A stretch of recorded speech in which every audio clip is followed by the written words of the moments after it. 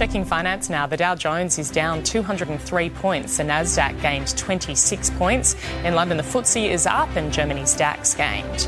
Closer to home, Japan's Nikkei closed down 58 points. Hong Kong's Hang Seng is up 292. The All Ords gained 38 points. The ASX 200 up 30. On the commodities market, gold is trading at $1,752 an ounce. Oil is $80 a barrel. The Aussie dollar is buying 67 US cents, 93.5 Japanese yen and $1.07 New Zealand.